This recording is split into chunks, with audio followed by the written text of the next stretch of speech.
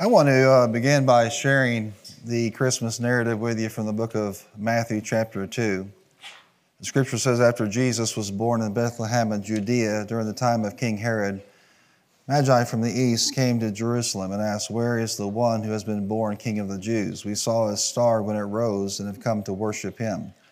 When King Herod heard this, he was disturbed, and all Jerusalem with him.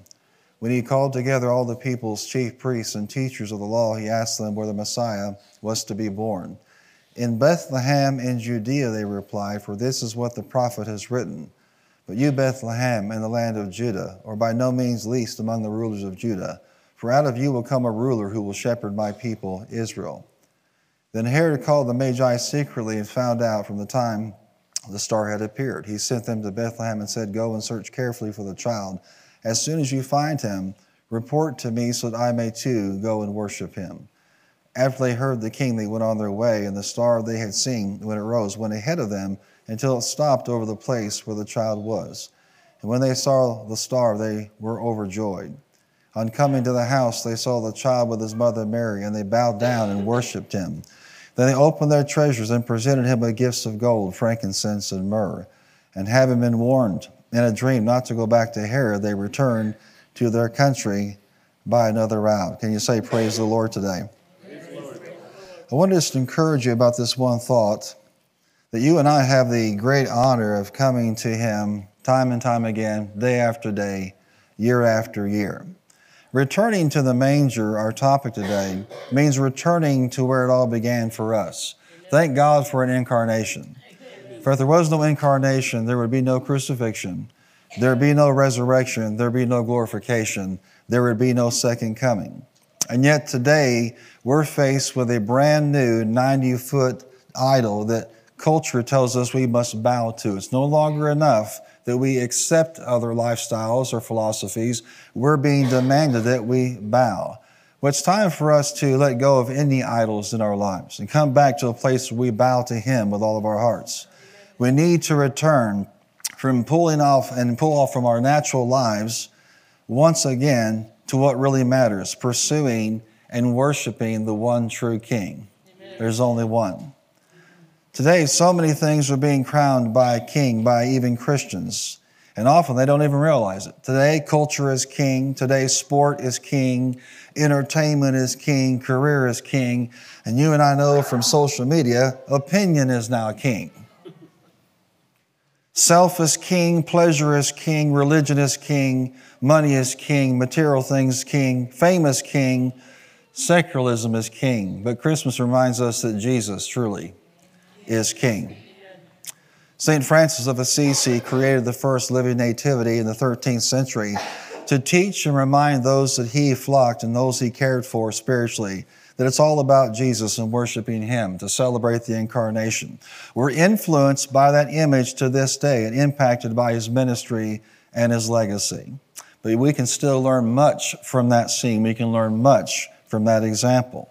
Just a word about the Magi today to understand what these folks were, where they came from, what they did. They weren't kings, as sometimes referred to, but they were religious wise men. They were probably from the land of Persia, the old Persian Empire, present-day Iran. They were not 3 in number based on the gifts. That's where the tradition comes from. In fact, scholars tell us there were at least 12 with a very large caravan, but who in the world wants to set up a nativity set with 120 pieces? There were Zoroastrian priests, which is a mixture of astrology, astronomy, and the magic arts. Zoroaster, the founder and principal prophet of that religion, worshipped a god called Ahura Mazda. That god meant wise God. They were early monotheists, which is extremely rare for anywhere in the world. And Zoroastrianism actually predates both Christianity and Islam. Mazda comes from the name of the god, Ahura Mazda, the god of harmony, intelligence, and wisdom, which means if you own a Mazda, you're wise and intelligent. Or you're just a pagan. Moving right along. The Magi were probably following a star in response to a prophecy that was given through Zoroastrianism. And I want you to know that God can use anyone or anything to advance his agenda. He is sovereign. They did not arrive at a stable in proximity to his birth, but they actually arrived at a house where they lived about 2 years after his birth. That's the reality, but it doesn't change the ultimate meaning that they pursued the one in the manger. And that's what we should be doing. I want to encourage you today that returning to the manger means, just like the Magi, pulling away from the influences that are affecting your devotion and your priorities. They had to leave behind their religion, their idols, their error to go after the truth. And it was staggering that they would do such a thing. Number 2, taking the time to make him first place in our lives again. It took them at least 12 days to get there, probably by camel and probably by foot. Herod's clan, including the Pharisees that day, even though they heard about this miracle of the star, even though they in fact were, inquired by the Magi, where in the world, is this son to be born? Where is this king to be born? None of them left to go with him. I find that staggering that the ones that had the scriptures and the prophecies didn't go with the Magi to search for the child that their own scriptures spoke of and talked about. Listen to this scripture and be encouraged. No, it was Zoroastrians from the east that actually went out and pursued him. We're reminded in Jeremiah, for I know the plans I have for you, declares the Lord, plans to prosper you and not to harm you, plans to give you hope in the future. They'll call on me and come and pray to me, and I will listen to you. You will seek me and find me when you seek me with all your heart. Amen. That's the way we need to be today. It also means going the distance to seek him. Some today in our county wouldn't even cross the street to worship the king. These folks traveled 1,081 miles from Persia's borders to Bethlehem to worship a king. They were risking opposition to side with Jesus. That Herod's spirit that was alive then is alive today and wanted to destroy that child then as he wants to destroy God and his people today.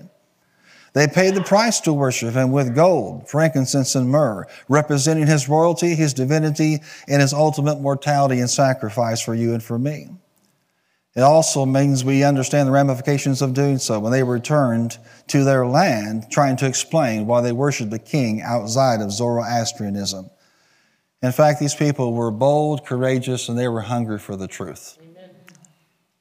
It meant returning to what we once walked in and knew to be true. There's so many in the United States today that need to do so.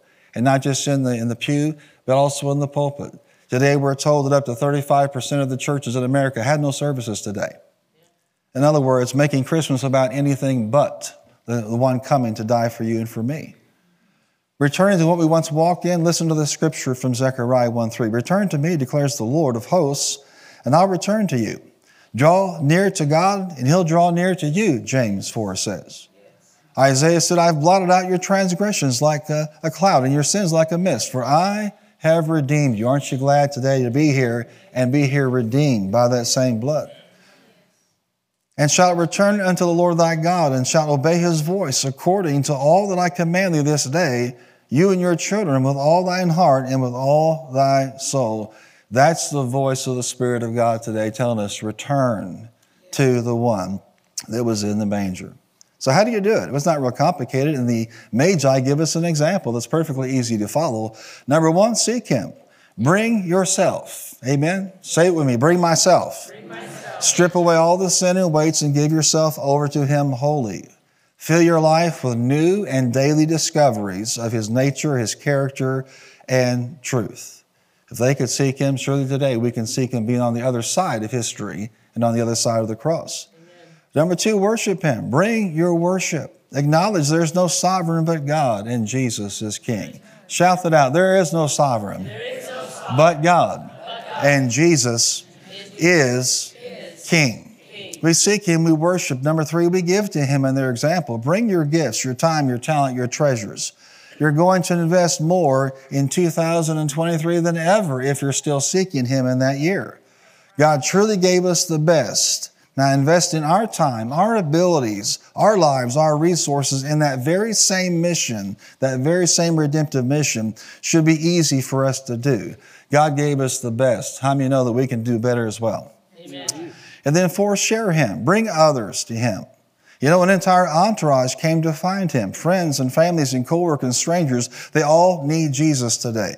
It's not enough just to go to the place yourself. You need to go and bring others with you.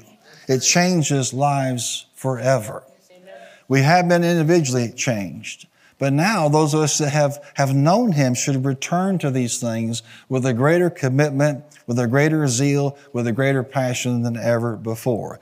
There are 4 behaviors that all who would return to him and stay with him. And they include seeking him, worshiping him, giving to him, and sharing him. Amen? Say it with me, sharing him. Now, I know what you're thinking right now. Pastor, I'd like you to do a message on each one of those today. That's not going to happen. So please keep us till 4 o'clock in the afternoon. No.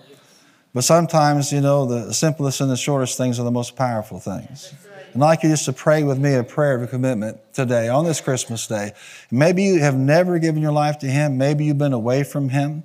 Maybe you don't know what it is to be a born-again person. But today, you can go. For those of us that have known him, returning to him in a fresh commitment is a wonderful thing to do. So pray this with me out loud. Say, Heavenly Father, in Jesus' name, I understand people who did not know you. They were not worshiping Jews. They were completely unattached to the covenants of God, pursued you, sought you out, worshiped you, gave gifts to you, and were forever changed by you. On this Christmas day, I'm making a decision to do the same thing. I seek you, I worship you, I give to you, and I'm going to share with others the good news of what you've done for me. Here's my life.